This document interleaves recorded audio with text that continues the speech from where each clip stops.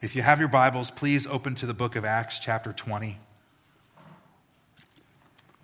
And as you're turning there, Acts is in the New Testament, Matthew, Mark, Luke, John, Acts. It's the fifth book in the New Testament. While you're turning there, I just want to mention two quick things. One, I know it was shared during our announcements today, but I just want to encourage you again, if you're relatively new to Bridge or you've never been part of our Bridge in 60 lunch, we are offering that this afternoon right after our service in Classroom 103. We'd love to be able to get to talk to you, get to know you. Even if you've been here for a while and you've never just had an opportunity to get a free lunch and talk to some of the pastoral staff, we'd love to be able to share with you a little bit and just talk to you about the church. We do it in 60 minutes. That's what the 60 means. Doesn't mean I talk for 60 minutes and then we eat. It means it's part of the whole package. Within an hour, you should be able to head out. But if you're interested in being a part of that and you didn't sign up, you can still join us in 103. We'd love to have you. The other thing I want to mention before we go into our message this morning briefly is a huge thank you to everyone who has participated so far with One Day to Feed the World. Last week, we took our special offering for Convoy of Hope, One Day to Feed the World. And as of Thursday afternoon, we've had over $15,000 given towards the work of Convoy of Hope. Isn't that cool? And I believe there's still more that's coming in. We have to wait for other things to clear, and sometimes people are late to the donations, and they give them afterwards, or we do online giving as well. You can still text your amount to 84321 if you want, and just put the amount and Convoy in it. You have options if you want to do that. I just want to say thank you. 100% of what we have received for Convoy of Hope goes to Convoy of Hope. I just want to remember that everyone, can't talk.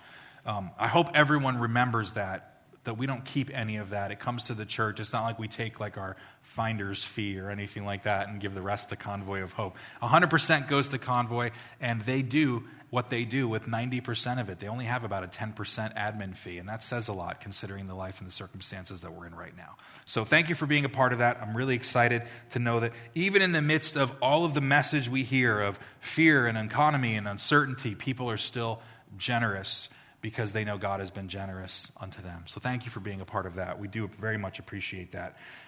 So here we are.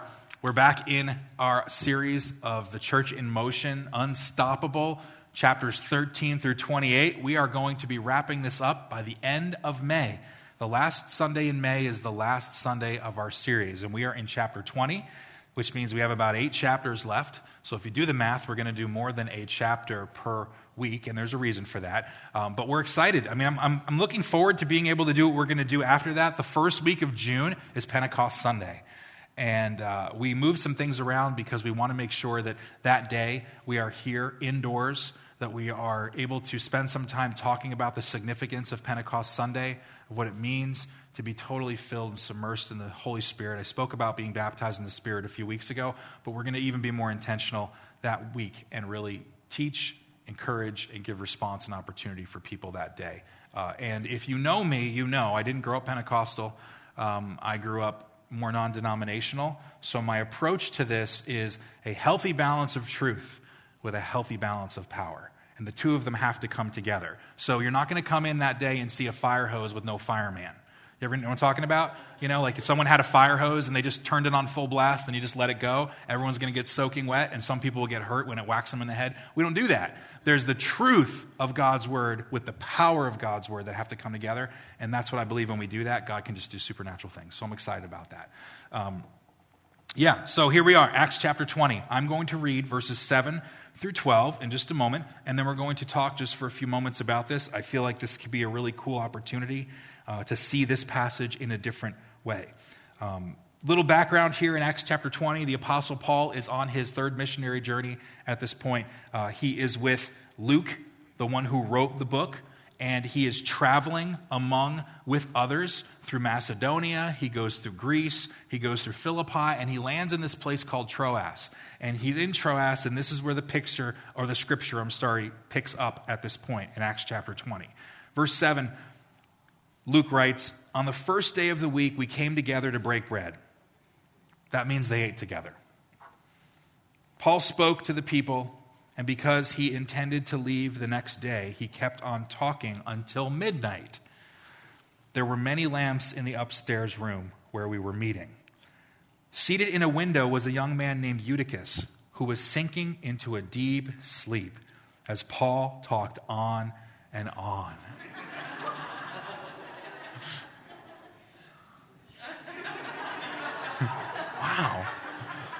Wow. Let me tell you. You be nice, that's all I'm saying. Okay, let's move on. Oh, man, I saw it. Okay, anyway. When he was sound asleep, he fell to the ground from the third story and was picked up dead. Paul went down, threw himself on the young man, and put his arms around him. "Don't be alarmed," he said. "He's alive." Then he went upstairs again and broke bread, and he ate. After talking until daylight, he left. The people took the young man home alive and were greatly comforted. Amazing story, right? Amazing story. It's not just amazing that they fell asleep while Paul was talking. That itself is amazing because he's the Apostle Paul who met Jesus on a road and was blinded. I mean, like, come on. I would never have done that. Of course I would. The miracle here is that a young boy falls out of a window, 3 stories, dies. Paul runs down, gets the kid or the young boy, and he says, "Don't be alarmed, he's alive."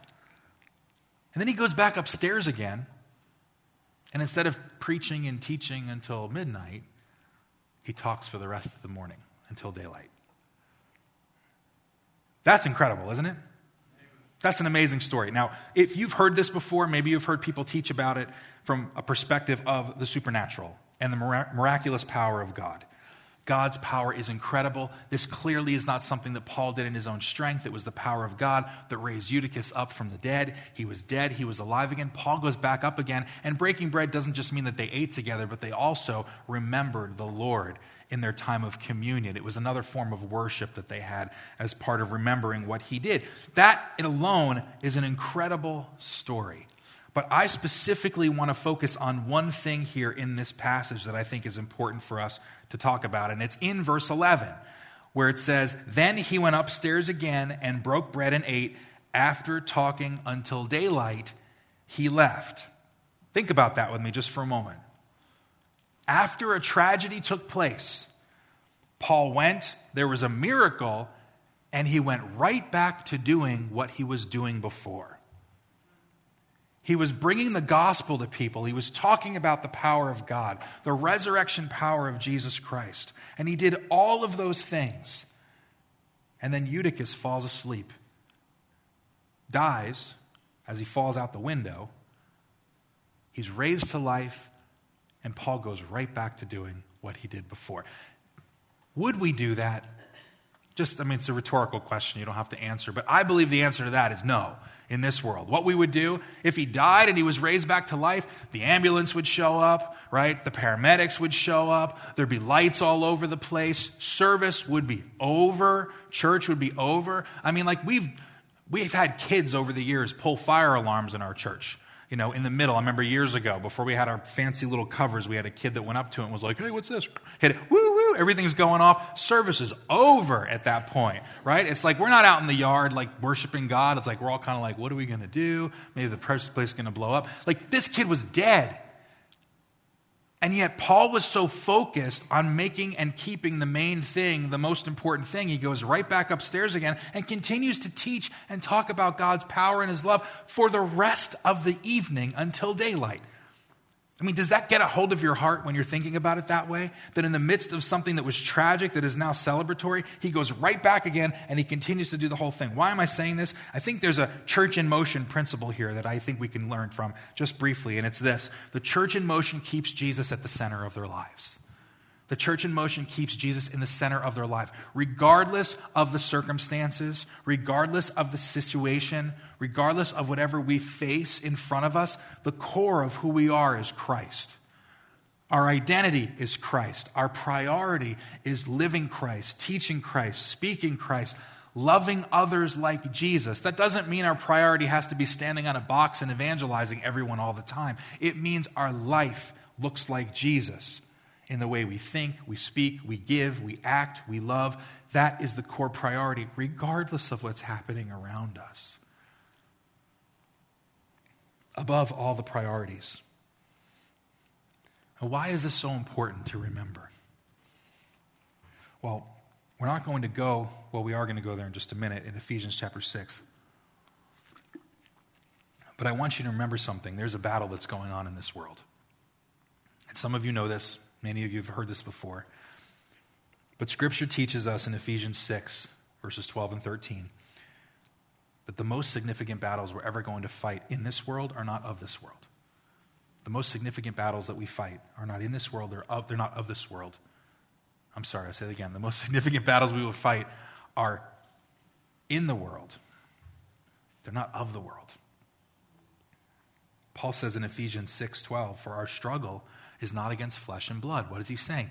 The struggles that we have in this life are not just physical realm struggles, but they're against rulers, they're against authorities, against the powers of this dark world, and against the spiritual forces of evil in the heavenly realm. We have to be looking with spiritual eyes to recognize that what's happening around us is not just physical. Now, that doesn't mean there's a devil under every rock. People are good at swinging the pendulums to extremes. So they walk outside and their tire's flat and they're like, devil did it again. And I'm like, well, I don't know. I don't know their situation. Maybe there's something involved in that. But what I'm saying is there is a definitive, intentional aggression against mankind to separate us from a relationship with God.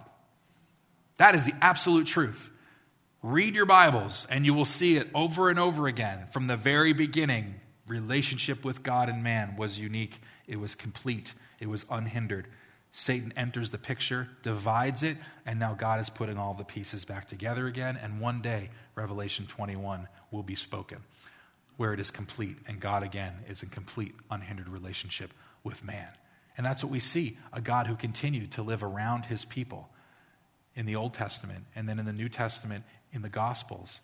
He walked among his people as physical, flesh and blood, to now he dwells within his people through his Holy Spirit. And then one day, the shells are gone. We get glorified bodies and we are completely with God, unhindered, just like it always was intended to be in the beginning. And you know what? Satan knows this. And he has a strategy. He has a strategy to destroy your life. He has a strategy to destroy my life. He has a strategy to destroy everyone's life. The goal is to keep you out of relationship with God. The goal is to influence us negatively, not so that we don't have a problem with our standard of living, okay? His goal is not to negatively influence your standard of living or your just your health or your overall happiness. That's not what his plan is. No, his goal is to steal your joy. His goal is to rob you and I of our joy. Because true joy only comes from one thing and one thing alone. Psalm 16:11 says this, you make known to me the path of life. You will fill me with joy, look, in your what? Presence. With eternal pleasures at your right hand. Some people say, and one translation says, in the presence of God, there is fullness of joy. Right? Some of you know that. In the presence of God, there is fullness of joy. For Satan to rob us of our joy, of our confidence, he needs to separate us from the one who gives it to us. Because knowing God is the greatest place where we can experience true joy. So he's not about in just taking our happiness and our health and our standard of living or anything that we like in this world. He is very attuned to the fact that introducing things into our life in the physical realm, because we're still physical, we still have flesh, we're still sinful people without Jesus Christ, those things can distract us so that they become the priority, and therefore we become upset or angry with God sometimes because things don't work out the way that we want them to, or because we start loving something more than we love God. He knows those things are alluring to us, but his goal isn't just to take things from us. His goal is to introduce things into our lives so that we willfully choose to walk away from being in the presence of God. So, how does he do this, and what does this have to do with this passage in Acts chapter 20? I'm glad you asked. Satan tries to corrupt our relationship with Jesus all the time, and he knows you better than you know yourself. And the way he does it, I think, is a little insight that we get from this passage in Acts 20. He does it through windows. Let me explain. Windows in themselves are not bad, right? I mean, I live in a house with windows. I'm glad I live in a house with windows. I remember just recently, within the last year and a half, SpaceX, some of you know the SpaceX company, they sent 4 non-astronauts, just civilians, into space through the Inspiration 4. That was the name of the crew that went up. And they went in their Dragon capsule, whatever they called it. And the coolest thing they talked about, okay, we're going to circumnavigate. No, that's they're going to orbit. Circumnavigate's what ships do. They were going to orbit the Earth for 3 days. These 4 civilians. And they showed a picture of the capsule, and they have this video that's online. It's really cool if you wanted to see it. How they talk about the cupola. And the cupola was this big dome of glass on the side of the ship. And they opened up this hatch, and they move it to the side, and they could go up into this cupola, and they could just look at space and look at the Earth as they orbited around the Earth. It was a window, and it was beautiful. And you could just see their faces the first time they saw it. It was absolutely incredible. Windows are not bad things. They give us insight into what's happening around us. When I was a kid and I would go on airplanes, I always wanted to sit next to the window because I wanted to see the tiny little Matchbox cars on the ground when I would fly. You know what I'm talking about? They're not really tiny, they just look tiny. But it was fascinating to see what was happening. So they give us a broader perspective. Windows in themselves are not bad. But here's where they can become dangerous. They can become dangerous if it draws us away from currently who we are. And instead of focusing on knowing God, we focus on the window and what's outside the window. You see, Eutychus fell out of a window that led to death. I believe this morning that there are all kinds of windows that Satan proposes for us to look through, to get close to get further away from Jesus if you can, if you will, until hopefully enough focus on us, we fall out the window. And we ultimately go to our death, figuratively speaking. This morning I want to talk to you about windows. So I brought a window. It's a window, right? I think it is, anyway. I want to give you 6 examples of windows that I think we need to be careful of. Now, there are hundreds of examples of windows. But I want to just, if you can ride this out with me for just a few moments, my purpose of this is to give you examples of how, though God wants us to be in close relationship with Him and we can be close to Him, just like Jesus was in that upper room, the people that were close to Him, they weren't by the window. They were close and they were paying attention to what He was doing, you know. Eutychus was falling asleep on the window. Now, he was a young boy, and I always kind of equate that as like, that's like the pastor's kid that wants to know when mom and dad are going home after church, you know. I'm still at church. I'm sitting there on my electronic device waiting for my parents to go home. Like, that's what I kind of felt like was probably going on there. But he was far away from what was happening. He wasn't in the front. He wasn't paying attention.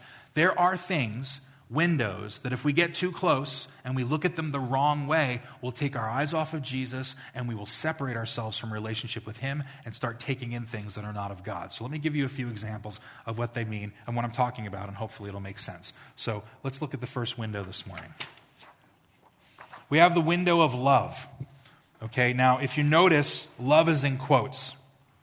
And there's a reason why love is in quotes, because there is true love that God gives us, and then there is counterfeit love that the enemy offers us in this world. If you ask different people different questions about love this morning, what you will find is, depending on who you ask, they will give you a different definition. Just listening to Willard speak about John 14:6, about Jesus being the way, the truth, and the life. Godly truth comes by knowing what Jesus stands for and what He communicates to us. Worldly definitions are counterfeit. So when I say love in quotes, I mean all of the things that don't represent godly love. Lust versus love. Selfishness versus selflessness. You see what I mean? There's a difference in that, but it even goes a little bit deeper, and let me explain. When I initially wrote this one, here's what I thought of. I thought about the concept of missionary dating. Have you ever heard of this concept? Some of you have heard of missionary dating. That doesn't mean you date a missionary, okay? It means, consider this situation, and maybe you were one of these people, maybe you are, or maybe you know someone. You're on fire for God. You're growing in your relationship with God. God's speaking to you. You're going to all these events over the years. You're in the Word. You're reading. But then all of a sudden, Prince Charming shows up into your life. Or Princess Charmingette. I was going to say Princess Leia, but I'm not going to do that. But the prince and the princess don't know Jesus. Oh, but your heart's pounding 100 miles an hour. And you're just praying and praying, God, I feel this. And we're connected. We have a relationship. We're connected. They get me. I get them. And you know what starts to happen? They start moving towards the window of love and getting further and further away from who? Jesus, right? And you know what happens? They fall out the window. They make decisions they shouldn't make. They cross lines they shouldn't cross. At one point, they turn back and look at their life and they're like, I was on fire for God one time. And now I don't even know what I believe. Or now it's okay for me to do what I'm doing and say what I'm saying and acting the way that I'm acting because, oh, I love this person. And can I tell you, and I'm just speak this so honestly, young ladies, young men, I don't care if you're single, if you're a teenager, if you're in your 30s, 40s, 50s, you're dating someone that's not drawing you closer to God, get out of that relationship. I'm telling you, get out of it. Oh, but Paul, I've been praying for them. I don't care. I don't care. Pray for them while you're not dating them and you're not involved with them. Oh, how could you ask me to do that? Because it's a window and Satan knows. Satan knows that we're looking for that affirmation. This is a good example. You with me? It's a window. We need to be really careful. Moms and dads, you need to be really careful. Oh, well, they're a good person. You know, they come to church every once in a while. Whatever. I was that kid, man. I knew it. I had friends. Just because a kid goes to church, it doesn't mean that they understand God, and it doesn't mean that they're practicing holiness. Because they go to church. That's silly. And as parents, as adults in this world, like, are we just kind of sit back and let the world tell us, like if they are telling us, well, your child's 18 years old now, they can do whatever they want. Nonsense. They're 18, they still live at home. They're not going to do whatever they want. Just because they're 18 doesn't mean that they're responsible and they are an adult. It means that they have the ability to go take care of themselves like an adult. Then go do it. But when they're younger, until they get older, talk to them. This isn't about laws and rules, you guys. Like, hear my heart on this. It's about recognizing that being in relationship with Jesus is the most important thing that we could possibly do. And anything that draws us away from that, and this is a very big one in this world, anything that draws us away from him that is false love, our heart connects with because everyone wants to experience love and acceptance, don't they? Okay. Second, another window. Some of you are going, what? Mammon or materialism. Jesus said in the Gospels that you cannot have two gods. You can either serve God or you can serve mammon. You cannot serve both. And mammon is synonymous with money. It's synonymous with materialism. It's synonymous basically with stuff. Satan uses stuff to get us away from God. He does. He uses things. It can be material wealth, which in itself is not bad, you know. I mean, there's plenty of people in Scripture that are very wealthy, and God uses that. Money is amoral, which means you can use it to bless people and change the world, or you can use it to destroy the world. So that's not what we're talking about. Money is not the root of all evil. The love of money is the root of all evil. Big difference in that. That's why God uses people of means to do supernatural, awesome things that other people can't do. So it's a beautiful thing when God has put those two together and your heart's in the right place and he gives you resources. I'm talking about the person whose heart is bent on things and stuff. They're bent on always wanting to have more, get more, need more. Their idol becomes, how can I do those kinds of things? And sometimes it is overt. It is an actual conscious pursuit of God. A conscious pursuit of stuff over God. It's overt. You might know people like that. It's like they are just hell-bent on making everything that they want to make for themselves, and there's no other priority other than being this level, this career, this net worth, whatever. And it's very overt, and you can see that people make those priorities. Sometimes it's covert. Sometimes you get sucked into the system when you think you're doing the right thing. Every week when I go to my mailbox, every week, I'm reminded just how much the credit card companies love me. Because I get all these offers. I get the offers. My adult children get the offers. My teenage daughter gets offers for credit cards. I'm like, she can't pay nothing. What are you talking about? She's in school. We love you, and we're going to give you blah, blah, blah. I'm like, this is like ridiculous.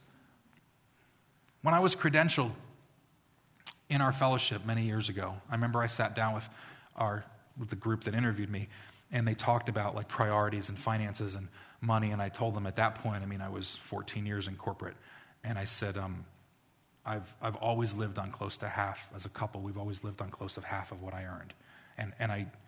And I just told him that's what I did. And my boss at corporate used to think that was ridiculous. He was like, what? And I said, we always lived on half of it. We drove old cars. We lived in a little house. We gave a lot to a lot of people and did what we could. We didn't have to have a standard to think it needs to be a certain way. This is what we did. And I said, back then, I'm going back to like my early 30s. We had no debt. We had no anything. We had a mortgage. That's it. But that's everything we owned was debt-free. And one of the guys that interviewed me looked at me and he goes, do you know how rare that is to hear for people that want to move into ministry? And I said, what do you mean? And he said, I can't tell you the stories of people that have a calling on their life over the years, that God speaks to them in a conference or in a youth event or at a college, and God calls them into something, and then they get out, and then they get this attraction because the world tells them they need this, they can have this, they can finance this, and they start racking up all these financial responsibilities and debt, and they look at themselves at some point and go, now we still hear that still small voice of God calling us, but we're incapable of moving because we're stuck in mammon. And then they have years of process to get out of it so that they can do what God has asked them to do. You with me? Like, this is real life stuff. This is a window. So is stuff bad in itself? No. If it's an idol and it keeps us from fulfilling what God wants us to do, it's a problem. You're going to love this one. Self. The window of self. It's all about me. It's all about me, my thoughts, my plans, my opinions, my definitions, my beliefs, my moral truths, my needs. This life is about taking care of me. I'm looking out for number one. Do you understand that I'm the most important person that's ever walked the face of the earth? Do you understand that when I walk into a room, everyone should be knowing everything about me as opposed to anything about anyone else? And I'm speaking hyperbolically here, but there is a movement that we see in our world that says the number one person that matters in our lives is who? Ourselves. We are the number one person. It's all about me.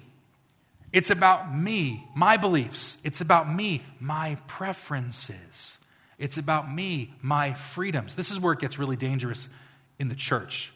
And this is probably like when I wrote this one down, my wife and I were talking about it, and I started writing more of it down. I went, this is probably the one that hurts me the most over the last couple of years. And I feel like I'm like permanently scarred after walking through the last couple of years, watching the larger church who loves Jesus become so stinking selfish.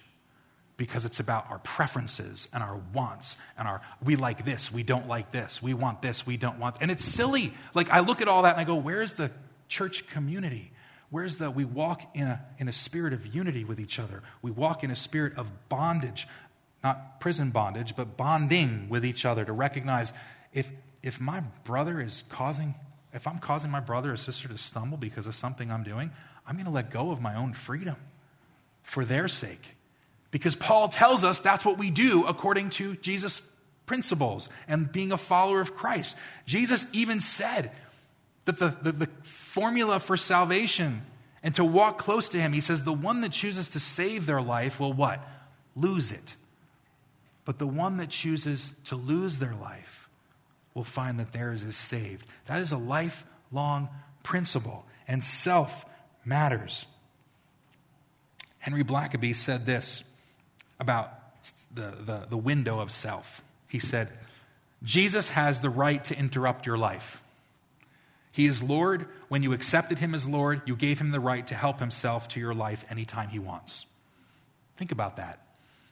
You gave him the right to interrupt your life anytime he wants, which means even if what you're saying is not sinful because you are free to participate or do what it is you're doing, if it's causing someone who's close to you to be hurt and to struggle, in the name of the Lord, stop doing it. But self becomes the window. This is what I like. This is my preference. This is what I think is best. And you know what? If you don't like it, that's fine. We don't have to associate with each other. And I look at that and go, we're blind. This is what the church has come to. And I'm not saying this is a bridge thing. I'm saying this is the corporate church. I've talked to so many pastors over the last couple of years, and their hearts have ached as they watch people walk out, or I should say fall out of the window of self over the last couple of years to say, no, it's about me, me, me. And God said, I'm using this opportunity in the last 2 years to show you it's about others and it's not about you. Think about that. Isn't this fun? Wait, this is even better. Buckle up, friends. Hey, 2 things you're never supposed to talk about in life, right? Religion, politics. Well, I'm a pastor, so that one's out. So let's just violate both of them, okay? And I'm not going to spend a lot of time talking about this one, but here's what I want you to know. God calls us to pray for our leaders. He calls us to pray for our rulers. He calls us to pray for our authorities and our government, right?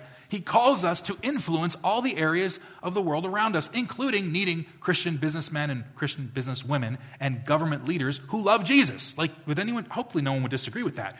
Those are not bad things. The window becomes a problem when our identity becomes more rooted in this as our solution over God as our solution. That's where the problem becomes. And you could say, well, I don't necessarily know if I believe that or if I think that that's a problem. Here's how you know when it's a problem. When the way that you respond to people around you because of this makes you look less like Jesus, you're falling out of the window. You hear what I'm saying? This is important. This is important. What do you mean by that? I mean, Jesus wasn't a Republican and he wasn't a Democrat. Now, don't get me wrong.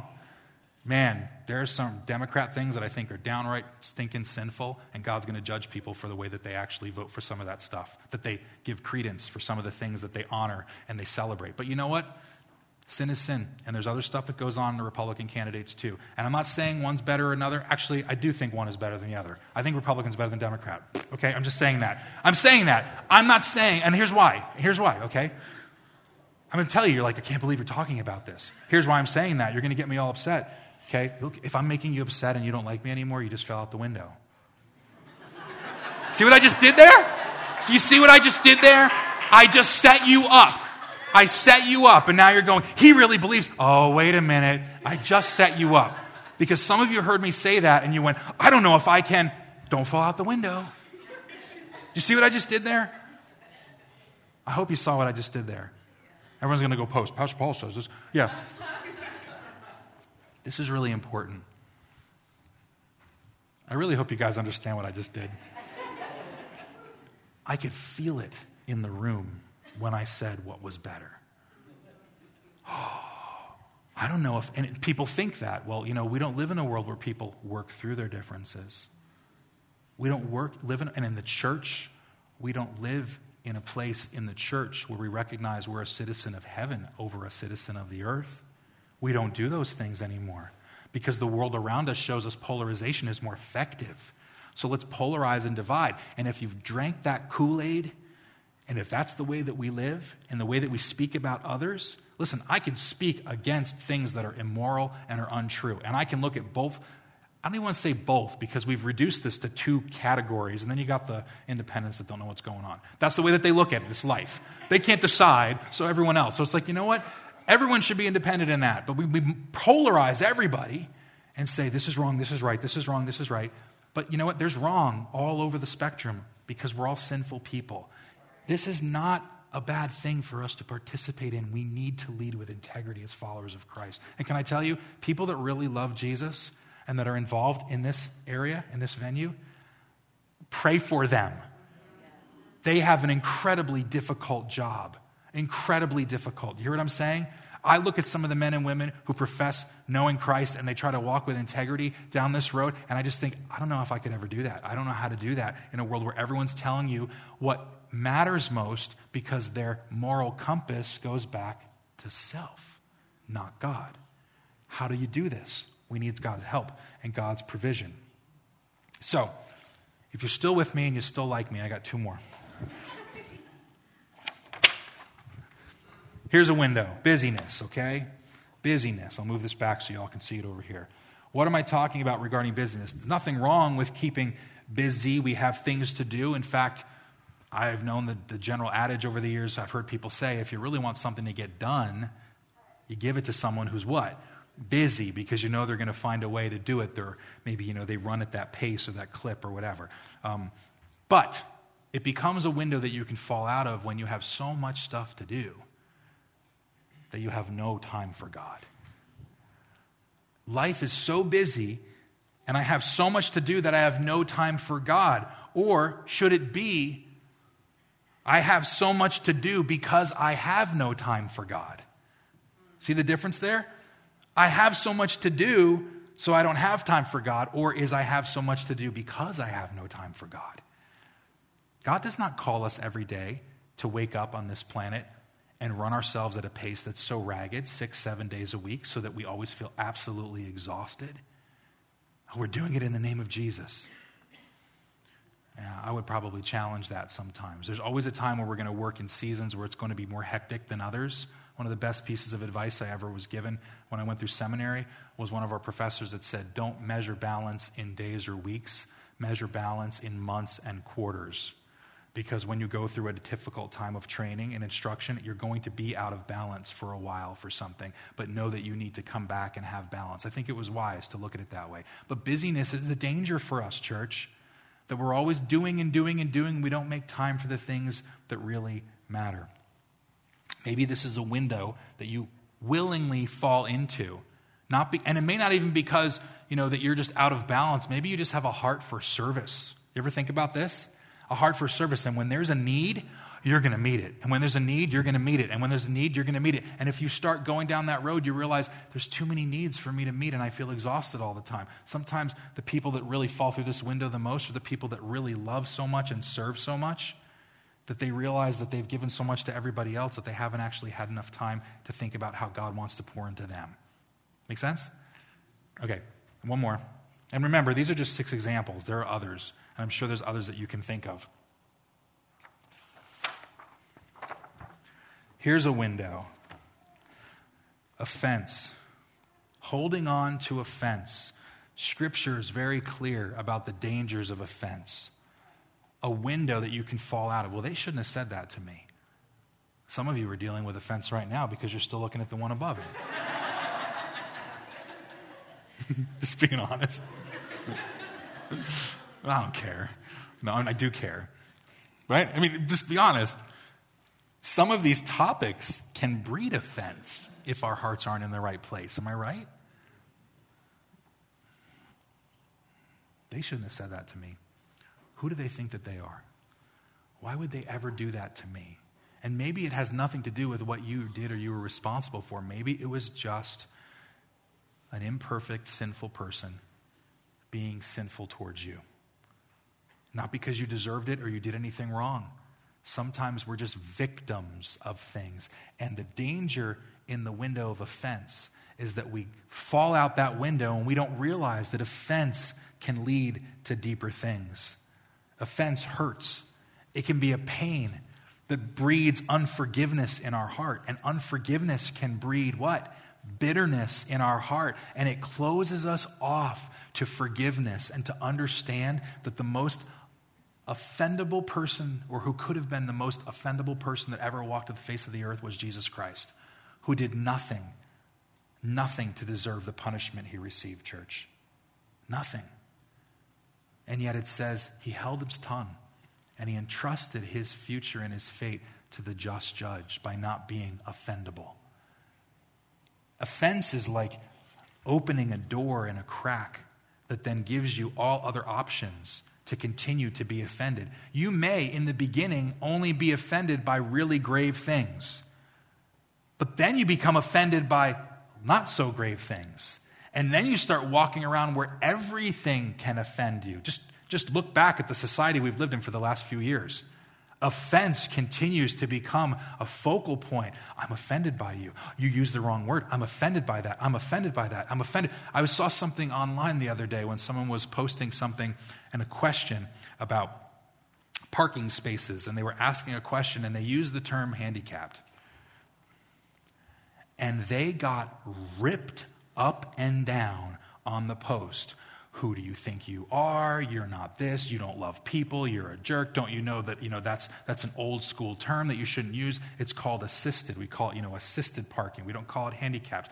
And I looked at it and I'm like, well, it makes sense that makes more sense to be cautious. But then I went online and I started searching for parking signs. Everything said handicapped on it.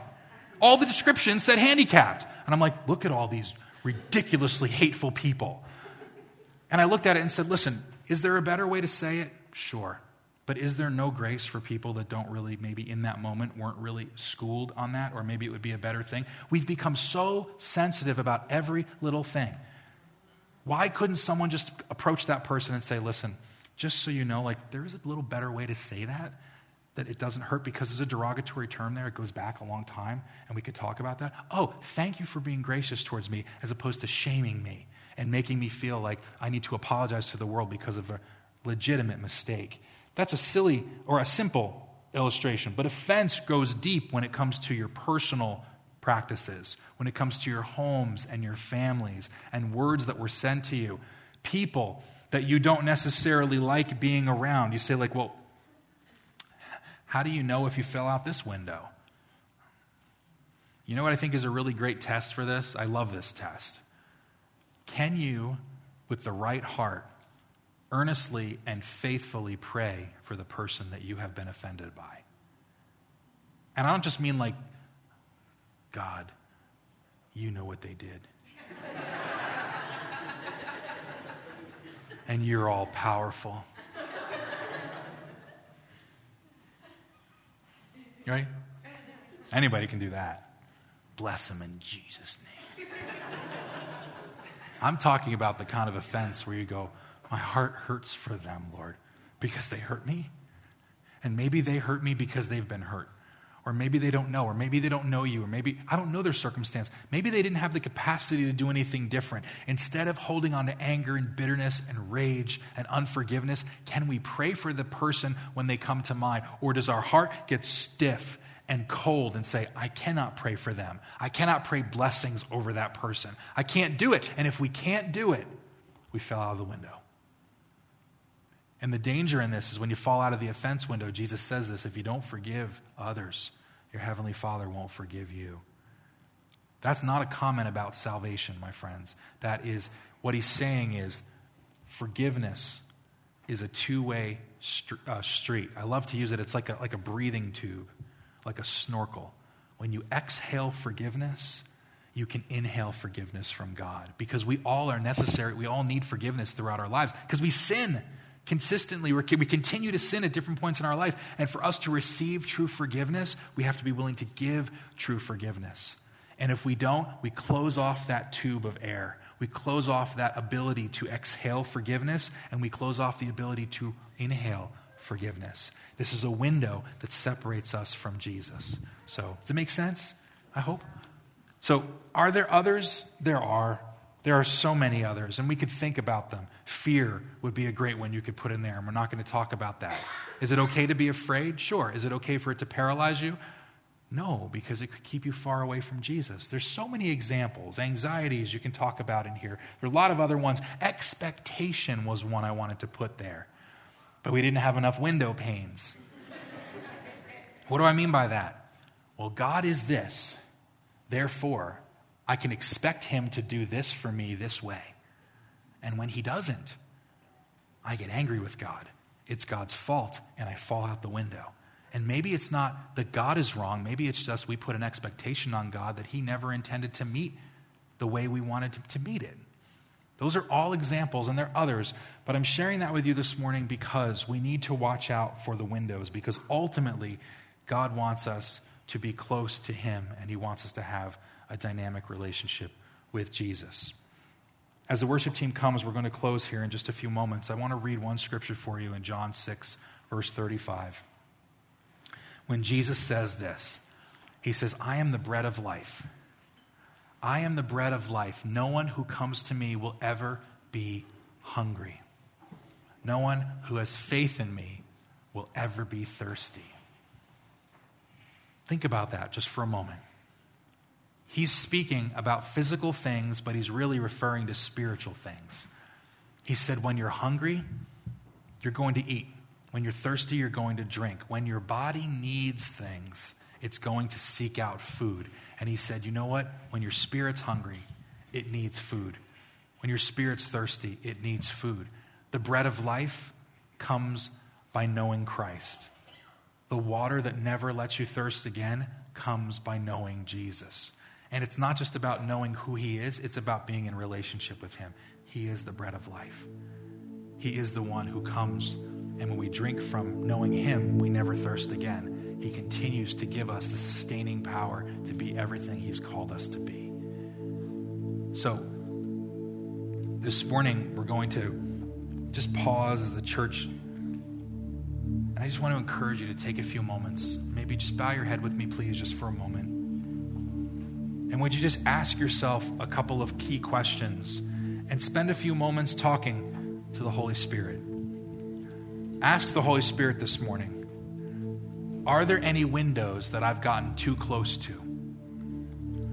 Are there any windows that the enemy has used to draw me further away from Jesus? Or are there any windows that I've fallen out of?